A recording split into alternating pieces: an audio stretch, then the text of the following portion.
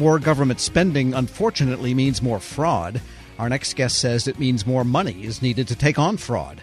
A case in point, the Health and Human Services Department has more programs than ever. Its Inspector General called for a big boost in its 2024 congressional budget justification. For what's behind the ask, Federal News Network's Eric White spoke with HHS Principal Deputy Inspector General Julie Hodgkins. So just by way of background, in fiscal 22, HHS had the largest spending of all federal agencies. That's including the Department of Defense at $2.5 trillion. With that, HHS operates over 100 separate programs. So by comparison, in the same fiscal year, that is 22, OIG spent $455 million to oversee those programs. Now, those are pretty big numbers. So to translate that into some dollars that we can all appreciate, OIG has 2 cents for every $100 of HHS spending to oversee programs and to prevent, detect, and deter fraud, waste, and abuse in those programs. Putting it another way, HHS has 0.021% of what is spent by HHS for oversight. I also kind of want to put this in context for you amongst the IG community. So by comparison to our OIG colleagues, HHS OIG is amongst the lowest funded by percentage of the, looking at the overall agency expenditure to the IG budget. But with this small amount of money, we are quite mighty in what we do. So OIG recoveries and expected recoveries, comparing those to the money that we are given every year, for every dollar that we get, we return $11 to the federal government.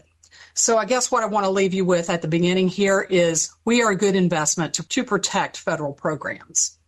So in the President's fiscal 24 budget, HHS is seeking a total increase of $82.3 million. $52.5 million of that is for Medicaid and Medicare oversight, and $29.8 million of that is for our oversight of HHS public health and human services programs. With the $52.5 million for Medicare and Medicaid oversight, that increase is largely through a request for a legislative change that would increase the amounts available to DOJ, to HHS, and to HHS OIG from the Healthcare Fraud and Abuse Control account. So over 10 years, the proposal would actually increase by 20% the amounts available to each or to all of these enforcement partners for fraud fighting. So if you are able to get those funds, what is the strategy for where would that money go necessarily? Would it just be to manpower or just in other areas that cost money to investigate? Sure. So it's going to be in a variety of areas, Eric. So certainly we need more agents, investigators to be able to go and look at those referrals that we are getting. But in addition to that, we also, of course, need the support that goes around that, right? We make use of data to identify trends and outliers that point us to potential fraud and certainly to waste and abuse in programs. And so to say that, it's all going to manpower, not exactly right? We need those data tools, that infrastructure to be able to use the data that we get from Medicare and from Medicaid to be able to identify, the trends and the places that we should go spend our money on investigations. Gotcha. And so you mentioned all the amount of criminal referrals you get, and I don't know if this is a proper question for you or if you would even know, but where does that stack up with other IG offices? Because I'm just curious about the kind of referrals that you all get tend to be, well, first off, you mentioned that HHS has so many programs that means more people involved with those programs, which means more potentially criminal referrals. Is that the reason why you get such a large amount, or is it just because of the amount of money being spent, is exactly what fraudsters are looking for? Yeah, I think that's a great question. And I'll tell you that I don't necessarily have statistics on all of the other OIGs, but what I can tell you about is HHS and sort of why I think that we get that number of referrals. Mm-hmm. Number one, we are looking at externally based programs, right? Programs that serve almost every family in the United States, right? We are providing healthcare services to the aged population, to the most vulnerable populations. And so, one adage of oversight and enforcement is follow the money. Where the money goes, that's where the fraudsters go. And so I think that the fact that we're talking about the vast amounts of money that are being spent in Medicare and Medicaid, that is what drives that number of referrals. Okay, and so when it comes to enforcement, I want to focus a little bit on the Center for Medicare and Medicaid Services right now, just because that is, I imagine, one of the larger portions of where you see the most referrals to. Can you tell me about the actuary projections and, how that helps guide the OIG work, but also the trends that you're seeing there when it comes to investigations? So, the actuary projections certainly give us insights into the solvency of the program, and that is a primary concern, right? But I think that there are really a lot of different factors that go, really guide where we go with our work, and it's all about assessing risk, right? And we talked a little bit about follow the money. So let's just talk a little bit about the money that's spent in these programs, right? In 2021, HHS spent $521.8 billion in Medicaid dollars and $857.1 billion in Medicare dollars. Now, keeping in mind that more than 50% of those services are now provided through managed care, that's the place where we want to go look, right? Because that's where those big dollars are being spent. And if I'm being candid, I have to tell you, there's a layer between the federal government and those services that are being provided in managed care, and that's namely those insurance companies that are providing those policies of insurance and standing between us and the providers. That makes it harder for us to oversee those programs, but that doesn't mean that we can't find a way. So let me give you an example. We've taken a look at the ways that these managed care plans can game the system using risk adjustment payments. Risk adjustment is a situation where plans can seek increased compensation for treating older, sicker beneficiaries. That increased payment is intended to discourage the plans from giving preferential enrollment to healthier individuals. And if it's applied correctly, it actually preserves and expands access to medically necessary health care. However, what our work has shown is that those financial incentives actually create risk by allowing the risk adjustment payment to drive upcoding of the severity of patient diagnoses. So we've seen an increase in the diagnosis. This patient is sicker, therefore we should get more work, without proper documentation that there is, in fact, a need for a higher diagnosis and treatment that follows that. All right. And so in knowing that information, is that going to be part of the increase in funds that you're asking for? You can further investigate those Medicare claims that, something looks a little off here? Absolutely. And in doing that, we're going to sort of take a two-pronged approach. Number one, we're going to work those referrals that we get. And number two, we're going to use the data to identify those outliers and trends that point us to the providers, point us to the plans where we need to be, focusing our resources. I didn't mention this earlier, and I do want to mention this as well in terms of, how do we focus our work on Medicare and Medicaid? We take a whole of OIG approach to, deciding what kind of work we should do.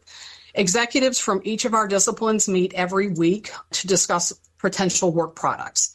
So many of those, of course, are looking at CMS programs, but those executives assess the potential work and they make resource allocation decisions, which help us bring the most value and will best improve HHS programs. So we're really taking, not just an investigative lens, but a whole of OIG, audit, evaluation lens to how do we improve these programs. And that's important because, look, things like program changes and legislative changes, they also drive what we should be looking at. As an example, like the Inflation Reduction Act actually makes some pretty significant changes to the way that prescription drugs are going to be paid for by Medicare and what the cost-sharing Medicare enrollees will expect to pay for those drugs. So when we get legislative changes like that, we got to take a look at those. These are big policy changes, and sometimes we often need to engage our audit and evaluation staff to take a look at how best to implement those programs and how best to oversee those programs. Understood. And so, getting away from CMS, what are some of the other areas that you may not have mentioned yet that you are all trying to get a bigger hold of what is going on actually in? I imagine veterans benefits may be another place where you're seeing some overlap, and also Medicaid is probably a big part of this, with more states looking to accept more Medicaid dollars actually. Yes, of course, Medicaid is very, very important. But I think to answer your question, I'm going to focus a little bit on the public health and human services side of HHS. The thing I think that beyond the Medicare and Medicaid programs, what we really need to focus on, grants and contracts. Mm-hmm. HHS is the largest grant-making entity in the federal government, and it oscillates between being the third or the fourth largest contracting entity in the federal government. So a tremendous amount of money is being distributed by HHS. In 2022, that's $740 billion in grants. That, of course, includes the Medicaid grants, and $38.9 billion in contracts. As we've talked about a couple of times already, follow the money. The fraudsters certainly do. And so this is an area we think that is ripe for some expansion of our work. We have work in this area. In fact, we recently released a report looking at the National Institutes of Health and how they monitor and manage their grants. The report findings were consistent with our prior work. NIH struggles to effectively monitor grant awards, and particularly struggles when there are foreign entities involved. So that report was looking at grant award that NIH made to EcoHealth Alliance, and then a subaward was made to the Wuhan Institute of Virology.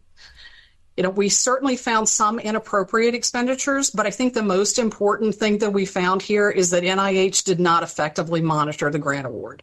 There were requirements for annual progress reports as a part of the grant, but EcoHealth was late with their year 4 progress report, and NIH failed to follow up on that for almost 2 years. That's important because NIH when it did receive that report, it contained information that NIH believed would reveal circumstances that could have required the grant to be reviewed by a special HHS committee that was focused on potential pandemic pathogens. We have to get the basics right? Know who we're doing business with, issue the grants, and follow up. Similar on the contract side. And, the other thing we're excited about in this area is that we believe that those advanced data analytics tools that we've been applying to Medicare and Medicaid oversight can actually enhance our review of grants and contracts as well. They can lead us to better see the risks, understand the trends and outliers on HHS contracts, and ultimately lead us to recover misspent funds and remove bad actors from the government grant and contract programs through suspension and debarment. So that would be my number one area, I think, outside of Medicare and Medicaid that we would like to be focused on. Yeah, when you're talking about this much data that needs analysis, are you going to be looking for any outside help, maybe contracting out to any vendors to help with that data analysis just because you're dealing with so many dollars and cents? Well, Eric, I think this is one of those situations where foresight and planning have really brought us to a great place. HHS OIG has one of the best data shops in the IG community. We had the first chief data officer in the IG community, and we just have a tremendous staff of people that are not only building the infrastructure for us to be able to do this work, but conducting the analysis, working hand in hand with our auditors and with our investigators to identify trends, to make referrals for, additional analysis by those groups. So I think we're in great shape. That's not to say that we don't need more talent. We do. But I think that we're going to focus a lot of our efforts with that staff and the contractors that they have. We do certainly rely on some contract support there. But, yeah, I think we're in good shape. And also just lurking above this whole conversation was just the effect that the COVID-19 pandemic had on, NIH, HHS, all those agencies that were pretty much on the front line. What can you tell me about what you saw? Are there any other major trends that you saw that were, direct effects of what was going on in the world? Well, certainly there were a lot of effects. And, it is, I think, one of the great challenges that HHS faces. If you go take a look, I'll invite you and your listeners to go take a look at our top management challenges. One of the ones that we have up front is the response to emergencies. And of course, pandemic falls into that rubric. Tremendous amounts of money came into the department and went out through things like the Provider Relief Fund. Again, as we've talked about, where we have big dollars flowing, there are opportunities for fraud. And so, we've been trying to work with the department, as they were setting up those programs to talk through things like how do we establish program integrity up front? Again, that concept, know who you're doing business with. In any event, yes, I think there are just, tremendous impacts within the department. It certainly was a tremendous influx of resources and shift of resources in order to be able to respond to this pandemic. Mm-hmm. That certainly has impact. We have, I think, my numbers may be a little dated here, but I think we have 100 products either ongoing or finished at this point looking at COVID-19. We have a COVID-19 landing page on our website. I invite you to go take a look at that to see more about what we've been doing, overseeing HHS's response to the pandemic and how they can take lessons learned and move those forward for the future. And finishing up here, once again, not to compare you to other IG offices, but I'm just curious about HHS OIG's, footprint. I know that you have regional offices all over the country, but, you mentioned how HHS is giving out more grants than anyone else in the federal government. When you look at DOD has a whole headquarters for themselves in Virginia, what does your office footprint look like as far as, even just office space and headquarters? Sure. Well, we certainly have our headquarters located here in Washington, D.C. and Baltimore because, of course, CMS has their headquarters in Baltimore. We have 9 regional offices throughout the United States and then field offices within those divisions because, to your point, we have to cover a lot of ground and we need folks to be on the ground, particularly our investigators and our auditors to be able to go out and interview people, talk to them about what their experiences are, better understand the referrals that we get, better develop the facts for cases and for audits that we need. And so, yes, we do have a pretty large footprint across the nation. We are happy to be able to be close to the work and to be able to lay eyes on and put hands on the situations that we're investigating and auditing. And I hope I'm not bringing up a massive topic right at the end here, but you mentioned you have to cover a lot of areas. Covering rural areas and getting healthcare out to those areas is hard enough. I'm just curious about some of the challenges of finding fraud in some of those hard to reach places in the country. Well, we are so fortunate to have a great staff and personnel. And I'm thinking through our staff that's out in the Midwest and West that are looking at Indian Health Service facilities and the health care that is being provided to our American Indian and Alaska Native communities. And those folks are just truly experts. They've been on the job for a long time. They have developed a deep expertise in that area. They know the people. They know our law enforcement partners. And we are just so fortunate to be able to leverage that kind of expertise and that kind of commitment, to be able to identify fraud, waste, and abuse in those programs, help the department make them better, and just deliver better services to the entire American public. Julie Hodgkins, Principal Deputy Inspector General at the Department of Health and Human Services, speaking with Federal News Network's Eric White. There's more to the interview. Find it in its entirety at federalnewsnetwork.com/Federal Drive. Subscribe to the Federal Drive wherever you get your podcasts. Hello, and welcome to the Lessons in Leadership podcast. I'm your host, Shane Canfield, CEO of WAEPA. Today I'm thrilled to be joined by Dr. David Wilson, President of Morgan State University. David has had a fascinating career and has garnered a long record of accomplishments from more than 30 years of experience in higher education administration. Came to Morgan State in 2010 from the University of Wisconsin, where he was chancellor of both the University of Wisconsin Colleges and the University of Wisconsin Extension. Before that, he held numerous other administrative posts in academia, including vice president for the University of Outreach, associate provost at Auburn University, and associate provost of Rutgers. And when we were talking earlier, too, you had just mentioned that you had a wonderful nomination at the American Academy of Arts and Sciences. And David, thank you so much for joining me. Shane, it is indeed a pleasure to be invited into this conversation with you. It's not in your in the short bio here, but I also know you served in some capacity in the Obama administration. Yes, I did, as a matter of fact. As I was leaving the University of Wisconsin, where I oversaw the UW colleges, I accepted the presidency at Morgan. And on my way into the presidency at Morgan in 2010, my name was advanced to President Obama to be considered as a member of his board of advisors on historically black colleges and universities. And so I accepted and served there for 8 years during his 2 terms. Amazing. You've had a fascinating career at numerous universities across the U.S. How did you become passionate about the education field, and what are some of the biggest lessons that you've learned?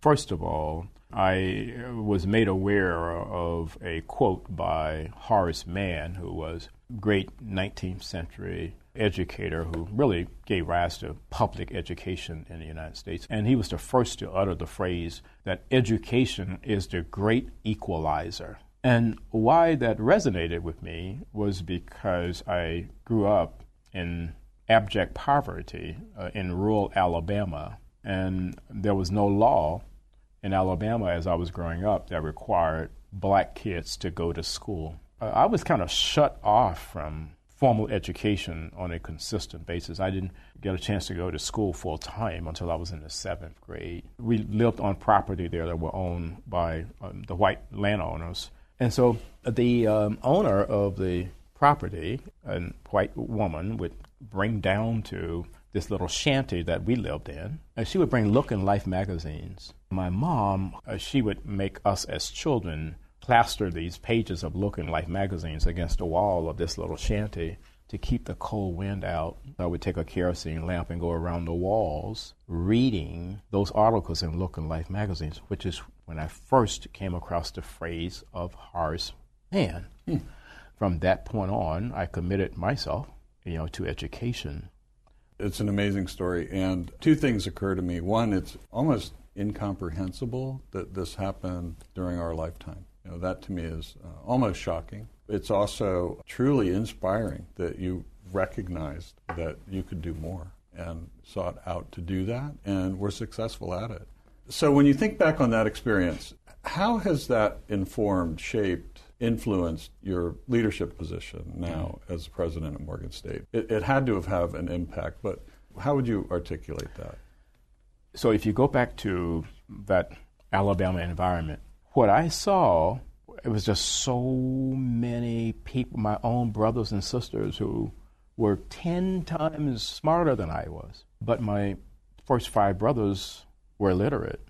They never got an opportunity to show the nation how brilliant they were. Therefore, I really took on this whole notion that my life had to be about ensuring that individuals who were drowning in potential and they didn't realize it would be in a position where they would realize it.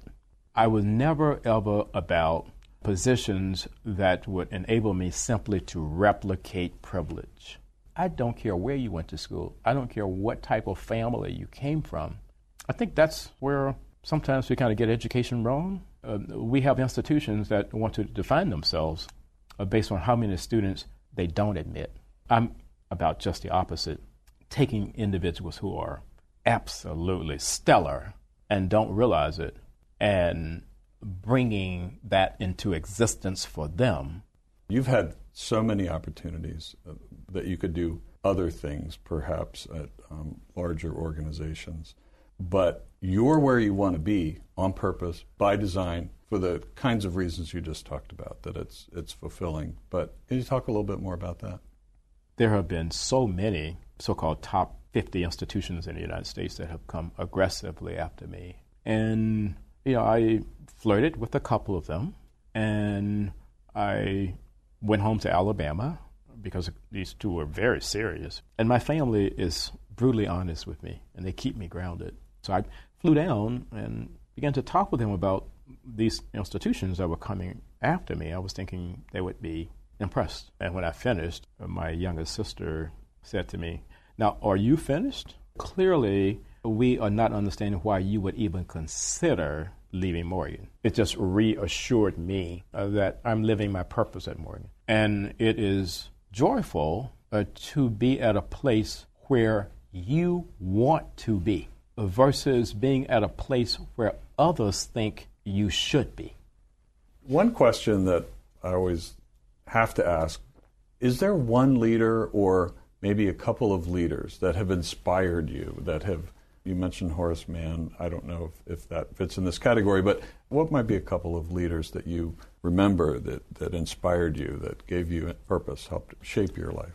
In 1989, when I was selected as a W.K. Kellogg Fellow, we had to be introduced to leadership that was different in a lot of ways than the leadership that we had been exposed to. In February of 1990, Mr. Nelson Mandela was released. And that's where I wanted to go and meet Mr. Mandela. We had no idea that he would grant an audience, and he did. He granted an audience, and Mr. Walter Sisulu did as well. So here I am, having grown up in Alabama. I harbored some anger toward the society there that kept me from realizing my potential, and then kept so many others like me from ever realizing their potential. At the end of a conversation that we had, someone asked Mr. Sisulu, "We're leaving this conversation thinking that you harbor no anger towards a society that locked you away for 27 years. Are we leaving with the correct conclusion?" He said, "I harbored no anger or bitterness towards the society that locked me away for all of those years, because I and others like me knew that what we were doing was the right thing. If you commit yourself to doing the right thing, there should never, ever be any space in your heart for anger or bitterness." And that was transformational for me, and why I respect and admire Mr. Nelson Mandela and Mr. Walter Sisulu today. That is a great story, and it, with all the accomplishments through your life, I'm sure it had a great impact on your ability to go as far as you have, and you're still going. Well, I have a takeaway in terms of leadership lessons I've learned. We would be well served as a nation if I think we created these opportunities for young people at various stages to really, first of all, see the United States. And then we need that same opportunity globally. As a result, when you do that, you understand the history over here, you understand the culture over here, and you got to understand the world beyond an intellectual understanding. You want to think of your maturation in a way where your brain can never, ever, ever be hacked. So that's sort of the way. That's sort of the way that I kind of see all of that. That's brilliant.